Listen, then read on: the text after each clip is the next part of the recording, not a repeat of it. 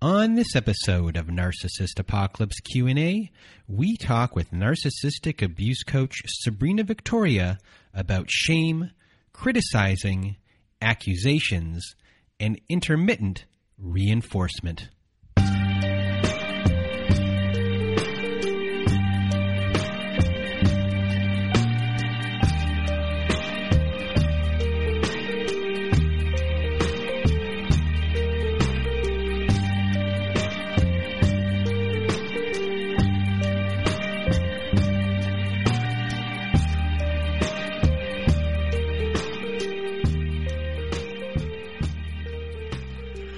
Welcome to Narcissist Apocalypse Q&A, everyone. Today on our show, we have narcissistic abuse coach Sabrina Victoria, who is actually Valentina from our Survivor Story episode. That was in August, and it was August 21st, 2021, off the top of my head. So if you want to hear the Valentina's or Sabrina's story, please go listen to that episode. And before we get to the show, if you want to be a guest on our Survivor Story episode like Valentina or Sabrina Victoria, please do go to narcissistapocalypse.com. Top of the page, there's a button there that says guest form. Click on that button. It takes you to a page. There's a lot of instructions. Please read all of the instructions, and then either send us an email from the email that is there or fill out our guest form. Also, for people who have not received an email back from me, please do check your junk mail, because it could be hiding in there. Anyway, another thing to do at our website is to go to narcissistapocalypse.com. In the top of the page, there's a button there that says support. When you click on that button, it takes you to our very own safe social network. We have a community of people on there who are posting in our forums. We have integrated Zoom support meetings on Wednesdays and Saturday nights. I think we're about to start one that it will be on a weekday in the afternoon. We have meditation nights. We have closure ceremonies. We have just a great group of people on there who are there to get support and to help you at the same time. So if you want some extra support, please do go to narcissistapocalypse.com. Top of the page, press that button that says support community. Another way, though, to get support is to go to domesticshelters.org. So if you or someone you know are experiencing abuse, you are not alone. Domesticshelters.org offers an extensive library of articles and resources that can help you make sense of what you're experiencing, and they can connect you with the local resources like shelters and find ways for you to heal and move forward. So please do go to domesticshelters.org to access this free resource. And that is it for today. So a big thank you to everyone who's listening to the show today, tomorrow, today, this whole entire weekend. It's Thanksgiving weekend. So if you're dealing with someone or a family member and it's painful, we're here for you. We're giving you big hugs. We know this is a painful time of the year for many, many people. So we're giving you as many big hugs as we can virtually from over here at Narcissist Apocalypse. And, I also want to thank everyone for listening to the show and having us be a part of your lives. All the people that have been guests on the show, a big thank you to them as well for sharing their stories and for helping so many people. And for everyone listening, thank you for listening and being you. And now, without further ado, here is our episode with Sabrina Victoria. Welcome to Narcissist Apocalypse Q&A, everyone. With me today, I have Sabrina Victoria. How are you? I'm doing fantastic. How are you? I am doing well. For those that do not know who you are, some of them might have actually heard you before because you are from our Survivor Story episodes from August 16th, 2021. You are Valentina. And what people don't know about you is that you are also a master neuro-linguistic practitioner. You are a life coach who specializes in narcissistic abuse and human transformation. You can be found at herversion.life. And today you're going to share some of your stories and your experience on the topics we're going to briefly discuss today. And we will start off by touching on shame and then getting into criticizing, accusations, and intermittent reinforcement. But before we begin, let me just define shame. And shame is a painful feeling of humiliation or distress caused by the consciousness of wrong or foolish behavior. And in the context of abuse and abusive relationships, shame is in the form of humiliation, where we are critically embarrassed about something, and that could just be being within the relationship. Shame is also a form of failure, defeat. So you might be feeling that you're a failure in this relationship and you don't want others to know about what's going on. That is a form of shame that you might be experiencing. Shame around strangers, of other people discovering the truth about your situation that you're in. That is a form of shame. Shame of not feeling that you're good enough for the person that you're with, because they might have made you feel that way, that you are not good enough, and you might feel shame within your relationship because of that. Then you also have shame of oneself, of feeling inferior or something that might be inherently wrong with you. And that might be something, again, that your partner caused, or it could have been created in childhood as well. So in the context of all of this, I'm going to kind of hand it over to you right now, Sabrina, to kind of just give your experience of shame within your relationship and what shame means to you. In regards to narcissistic abuse, it really is a silent abuse that doesn't get enough airtime, because it is so quiet and so silent and invisible. It a lot of times is invisible. My past main abuser never hit me, never laid a hand on me, yet I was so full of all of those things that you're talking about. And, since being able to leave that situation, I have been able to really sit down and dissect a lot of this stuff. But many times there's so many layers of shame that we put on ourselves for being in this situation and not being able to fix the situation. And it really is a serious problem. And what I really want the viewers and listeners to know is that there is absolutely nothing to be ashamed of. There's absolutely nothing to be ashamed of. This issue, it really takes so many individuals, males and females, and it really pulls on the good people. It really does pull on the good people. And if you are in a situation like this, it's really important to focus on the fact that you got taken because you're good, because you're caring, because you're loving, because you're trustworthy. Narcissists do not prey on bad people. They don't prey on evil people. They prey on good people. So the shame that you might feel, the frustration that you might feel with yourself and the fact that you're here and maybe you have children involved. Maybe it took you this long to realize it. Maybe this is your first episode that you've ever listened to on narcissism and you're just starting to open up and open up this box and you're thinking to yourself, what the heck? How did I not see this? And I can tell you from personal experience, and Brandon knows this, it took me 8 years in this relationship having no idea, none whatsoever, that I was being abused. Had no clue.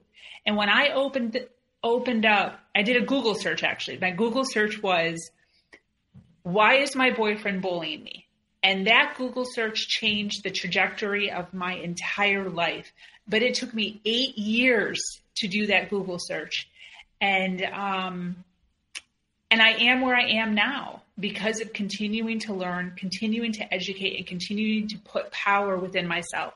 So my advice for you is, instead of focusing on the shame of how could I and how did I not see this, I want you to focus on how good you are and how trustworthy you are and how loving you are. Because ultimately, 100% fact,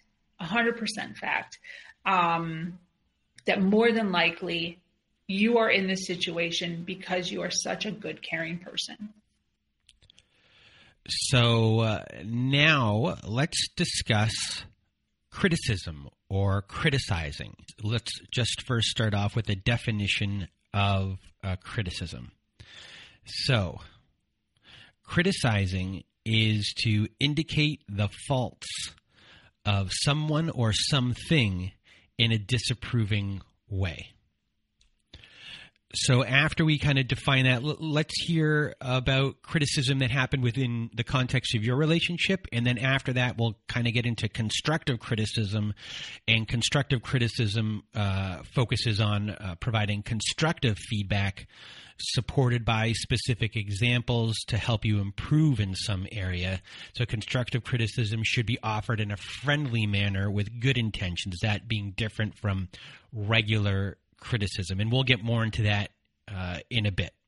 As far as you go, what were the ways you were criticized? And then let's give a run through of the other different ways people are criticized. Yeah. So people with NPD, one of the first things that they do when they first start courting you is they make you feel really comfortable. And they praise you a lot for all of the things. They find out really quickly what you're proud of, what you feel you are really good at. And they can tell when you get excited about something. Like, one of the things that I'm really good at is staying organized. So I would, go over to his house. I'd help him organize drawers, started out with little kitchen drawers, and then organizing his closet, trying to show my worth, and giving me praise for being organized. And soon after, within 6 months or so of this courting, maybe 3 months, sometimes it's even less, but they try to figure out what you're proud of.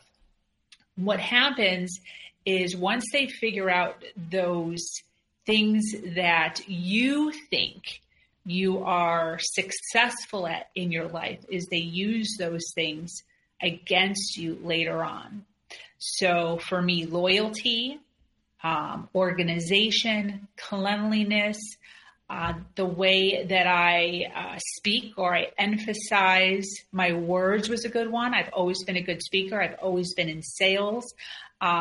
So one of the things that I have always been praised on, that I love about myself, is my ability to speak and emphasize and speak slow or speak fast accordingly, to be a chameleon, to build community. And these were all things we used, to help him become more successful in his business, in his career, to help him grow his company, was assets that I had.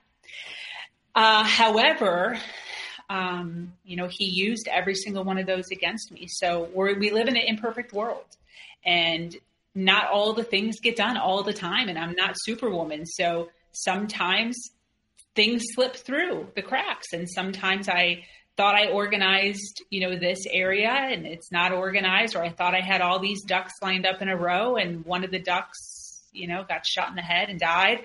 And then having to make up for that. And so he would use that against me consistently. Anytime anything went wrong, and you're running a household, you're running a business. So, I worked with him and took care of the house. So on any given day, one thing goes wrong every single day in everybody's life. It's just whether or not you're focused on that or not. And my ex made sure that whatever that 1, 2, 3 things were that, weren't lined up correctly, that he emphasized and pointed blame and made fun of me and criticized me for. So whether it was, something falling through the cracks at work, he would say things like, I thought you were organized. I thought I could count on you to be organized. One of the reasons I brought you into this company is because I thought, this was a trait that you said you had.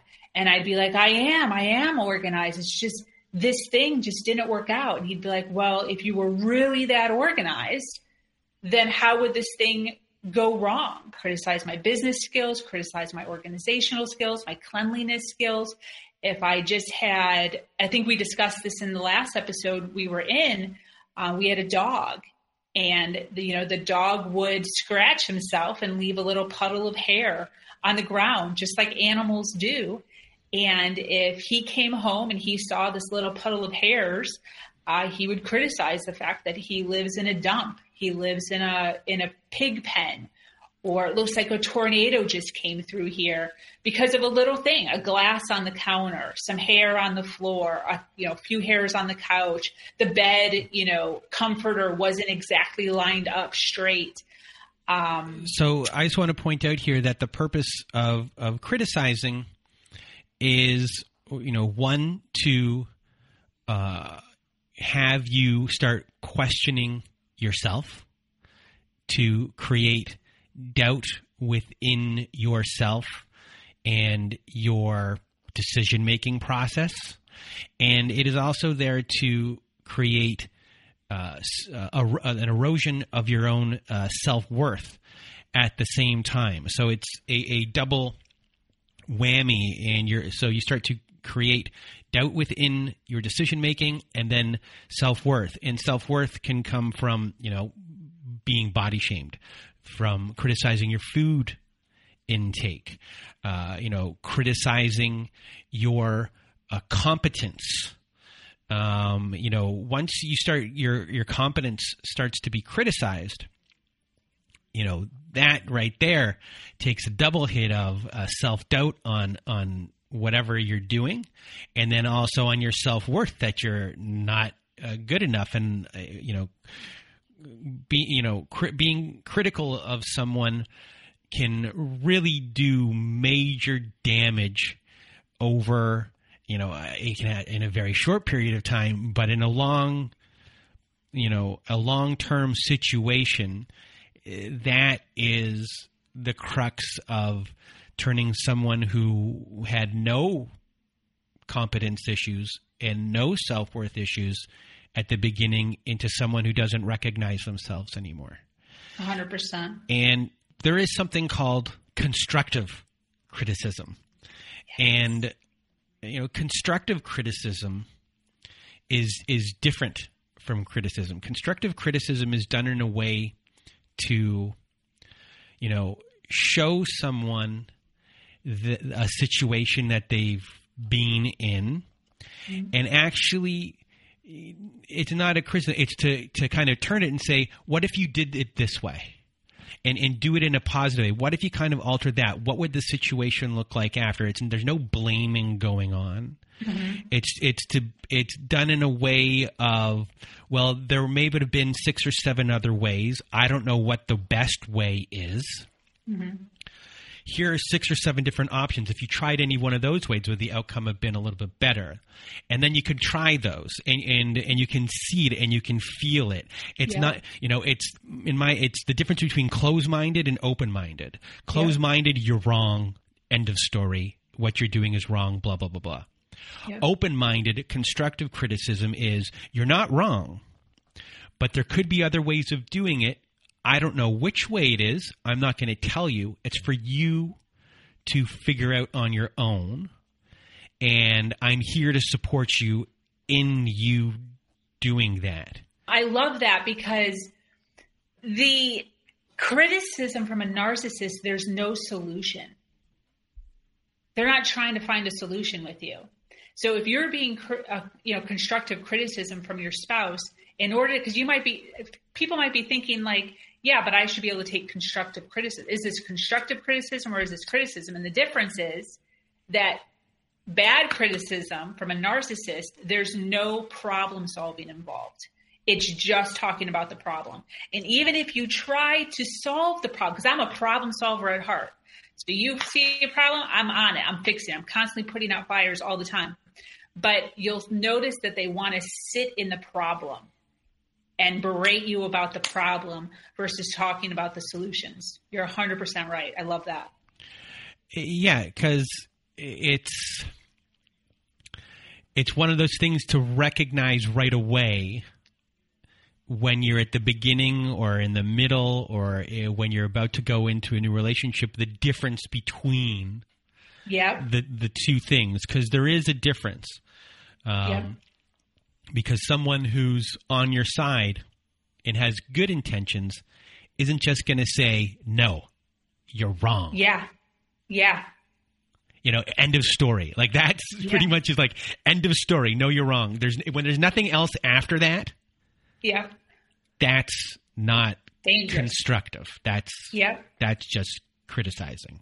Yep. And I also want to add, I know this is completely off topic, but I want to add that when you leave a narcissistic relationship that you've been in for a very long amount of time, constructive criticism can feel like criticism because we are so overly sensitive to it.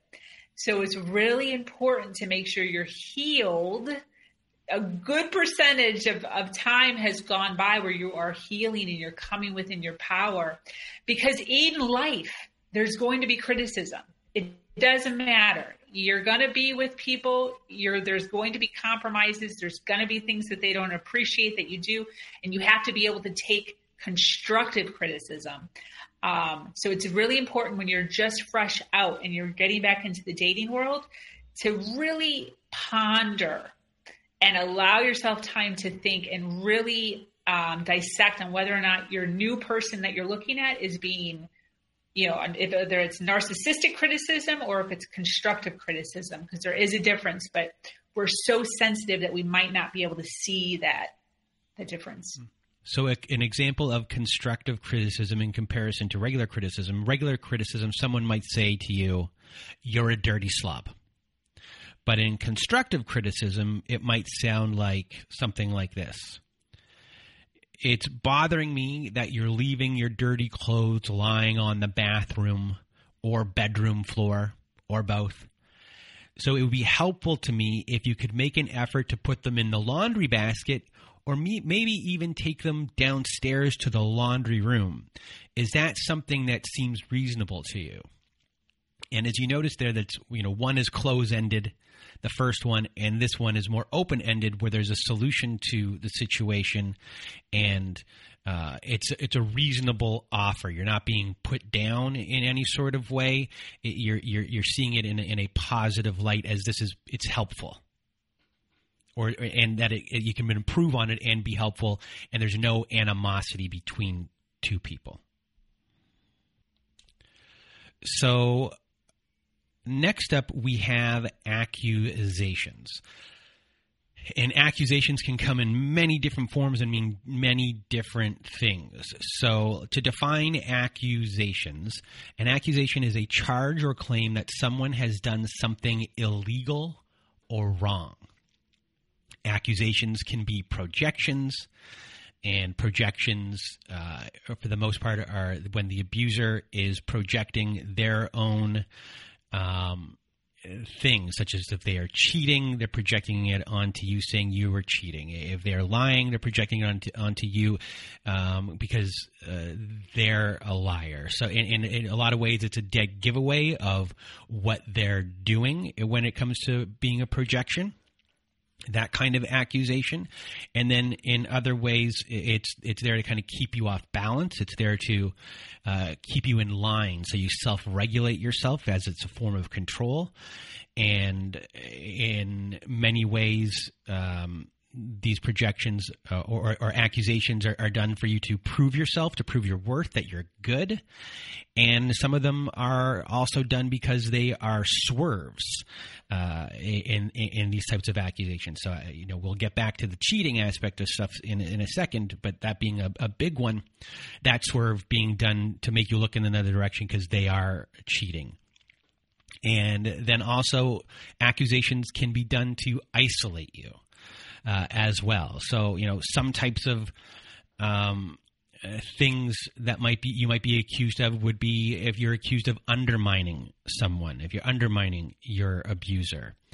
And that can be done right there, to make you prove yourself to them off the top of my head. Cheating, we'll get to it in a second, but cheating can be done for many different reasons. It can be done as a way to keep you in line. It can be done to keep you off balance. It can be done a way for you to prove yourself. It's a form of control. It's a swerve, and it's also done to isolate you. Your abuser might be accusing you of not loving them enough, or even caring about them enough, and that as well is a kind of a form of control in the sense of you at that point will try to prove yourself, and improving yourself, you'll kind of do whatever you're told and self-regulate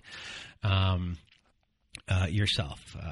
Stealing is one. Being accused of stealing can be done. Being accused of being a liar, which again, it's proving yourself that you're not a liar, which then kind of might do timestamps on, checking in on wherever you are and keeping that form of control. They might accuse your friends of being bad people or not being trustworthy, which is a way to isolate you. To not trust your friends. They might be saying that about you. Like, I don't trust you. You're accusing you of not being trustworthy, which does, the same thing. And then they might accuse you of being a bad person, which then you all of a sudden react in the other way. Hey, I am good. This is what I'm doing. These accusations are a way to control in those ones. And then, accusations are done because sometimes they are actually jealous of who you're hanging out with. And those things, again, forms of control, forms of keeping you in line so you self-regulate yourself. So when it comes to accusations, Sabrina, what was your experience with accusations and how did it affect you? The main things in our relationship were accusing and blaming. Those were probably the two things that I complained about the most. Is I was constantly getting accused of doing things that I didn't do, being places that I wasn't, and also being blamed. They kind of go hand in hand. My ex was very materialistic.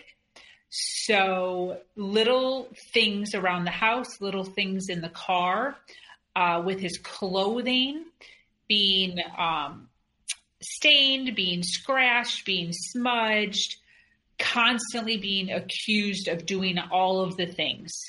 Leaving messes. I could swear that I never touched a part of his car, never washed that shirt. And if something went wrong with it, whether I had or I hadn't, or been around it or hadn't, it didn't matter. His constant reply was always, well, I didn't do it, so you must have done it. And that went on for probably about 3 or 4 years until I finally gained enough power where I was like, well, I also didn't do it. So then who did it? Because he had so much power in the beginning of our relationship where literally he could just say, I didn't do it, so you must have done it. And that was the answer. Like, I was just constantly getting accused of maliciously scratching his stuff, or maliciously leaving messes or crumbs or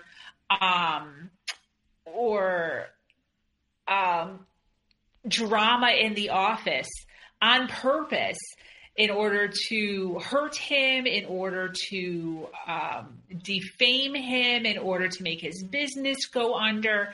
But yeah, constantly being accused of just not being a good person, being a malicious person. All the time.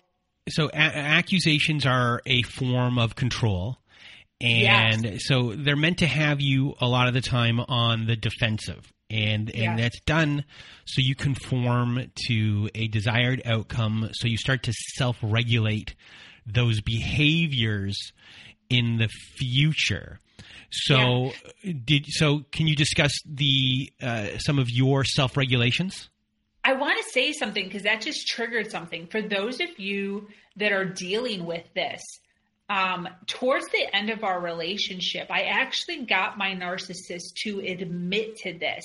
He admitted, for real, he said that he purposely grew these accusations from little tiny itty bitty nothingness to hugeness in order to guarantee that I would never do it. So like he made it so horrible for me about cheating because he wanted me to never cheat.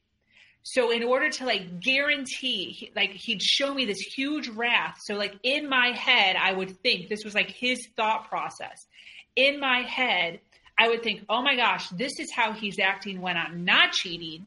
Imagine how it would be if I actually cheated. Or, oh my gosh, this is how he's acting if I leave a cup in the sink. I will definitely never leave a sink full of dishes. So it was the way to, and he said that, he's like, he purposely did it in order to control my behavior and to give him a better guarantee of me walking this straight line that he wanted me to walk and never really ever stepping foot outside those lines for fear, for absolute fear of him being even worse than what he actually was, which I can't even, I mean, the next thing would be literally physical abuse. And maybe that's what it was. Maybe I was so scared of him possibly hitting me but I never would have done those things anyways. That's what's so crazy. But for those of you dealing with it, that's the honest truth, like from a narcissist's mouth, what he said. He was literally doing it on purpose. He knew he was doing it to me. Crazy.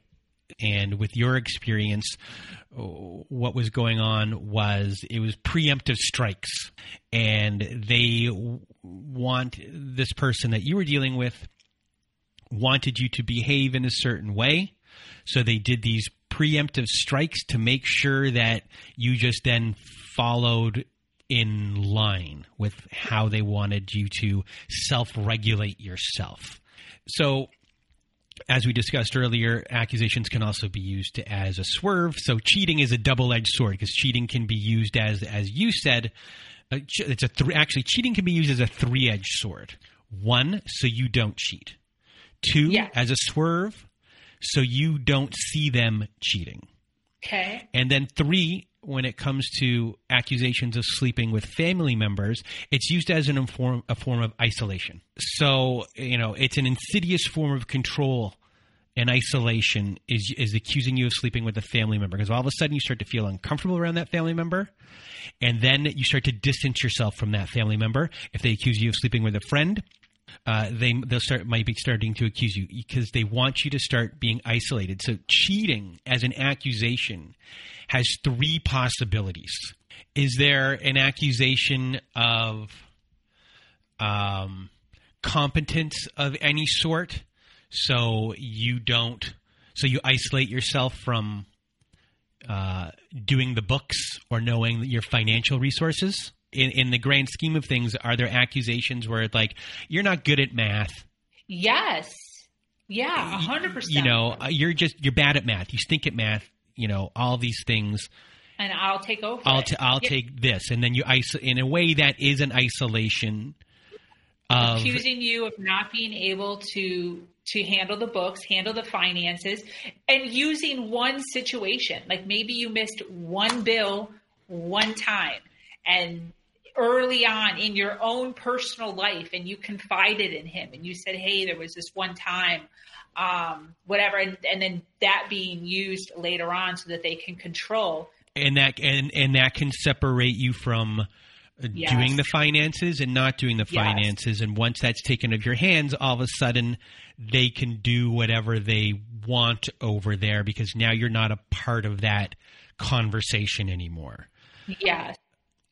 So last thing before we end off the show, we've kind of been bouncing around on different subjects today, but let's discuss intermittent reinforcement.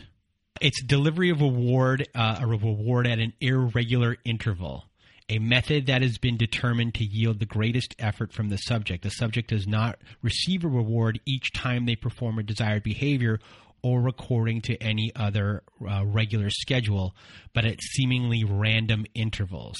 Yep. So, it just gives me the chills. So in that way, what is happening here is that you don't know when anything is coming, and it's keeping you off balance a lot.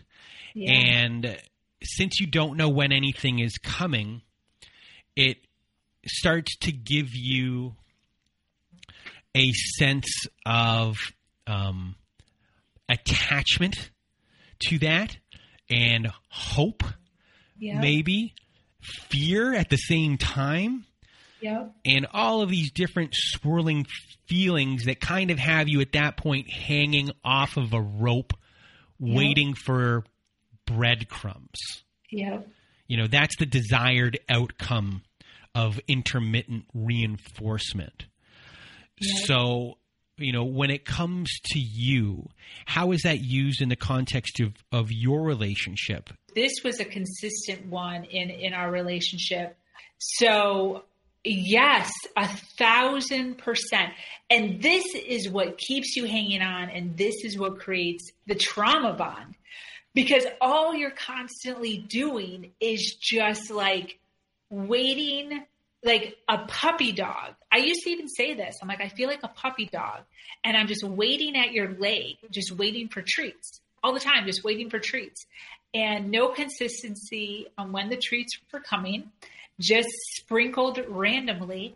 And the frustration that would happen if I didn't get it, and the frustration that would happen if somebody else got it. So in our office, it wasn't just me. There was 2 other females that worked under me. And I can't even tell you how many times he purposely would give compliments to them, would totally ignore me, would show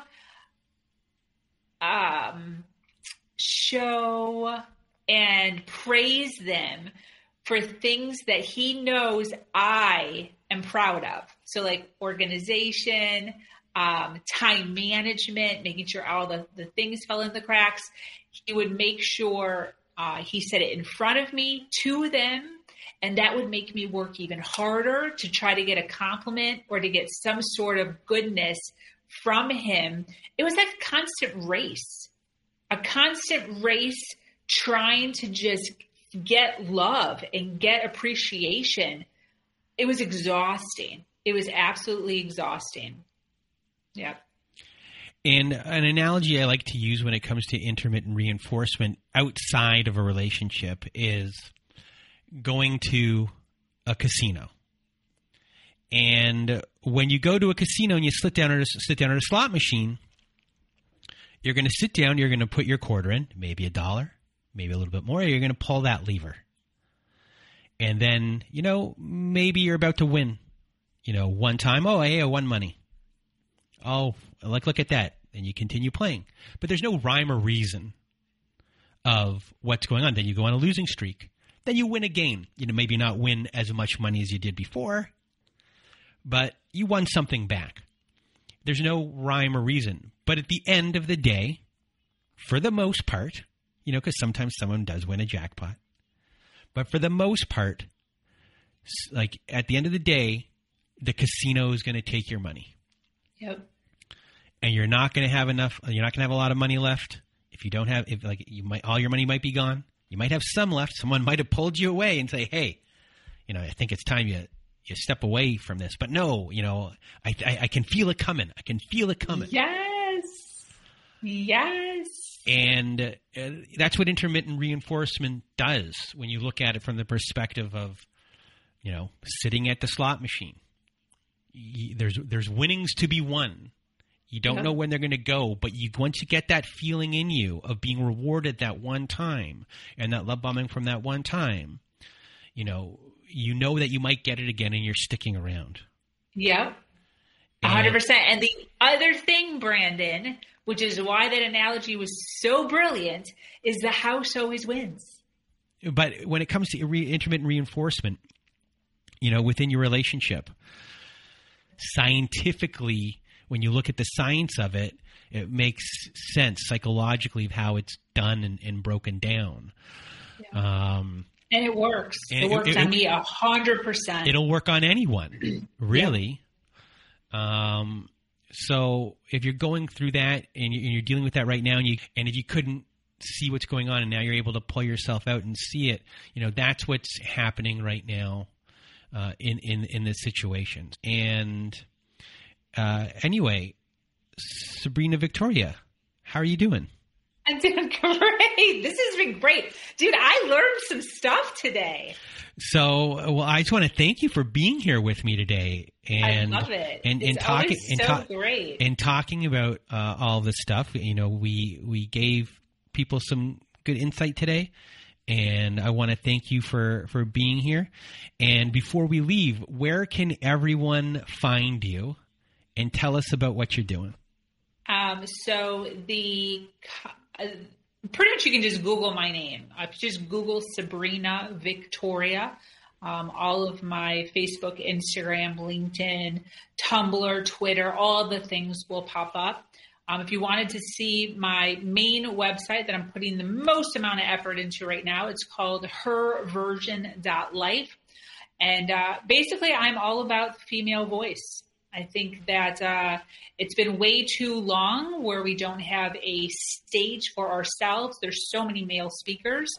And I'm doing my best to empower women and give them a voice and allow their struggles and their challenges that they've been through to be able to be heard and recognized, and the victories that they've had to be recognized, and get them to a point where they're flourishing, where they're blossoming. And, the cliche now is, where they're not just surviving, but they're thriving, and really getting to a good point in their life where they feel whole and they feel full and good about themselves and the choices that they've made up to this point, whether they agree with their choices or not, and allowing them the space to be able to grow from that and learn from that and see that narcissism in our past or not, that we did learn something from being in those situations, and there can be serious growth from that.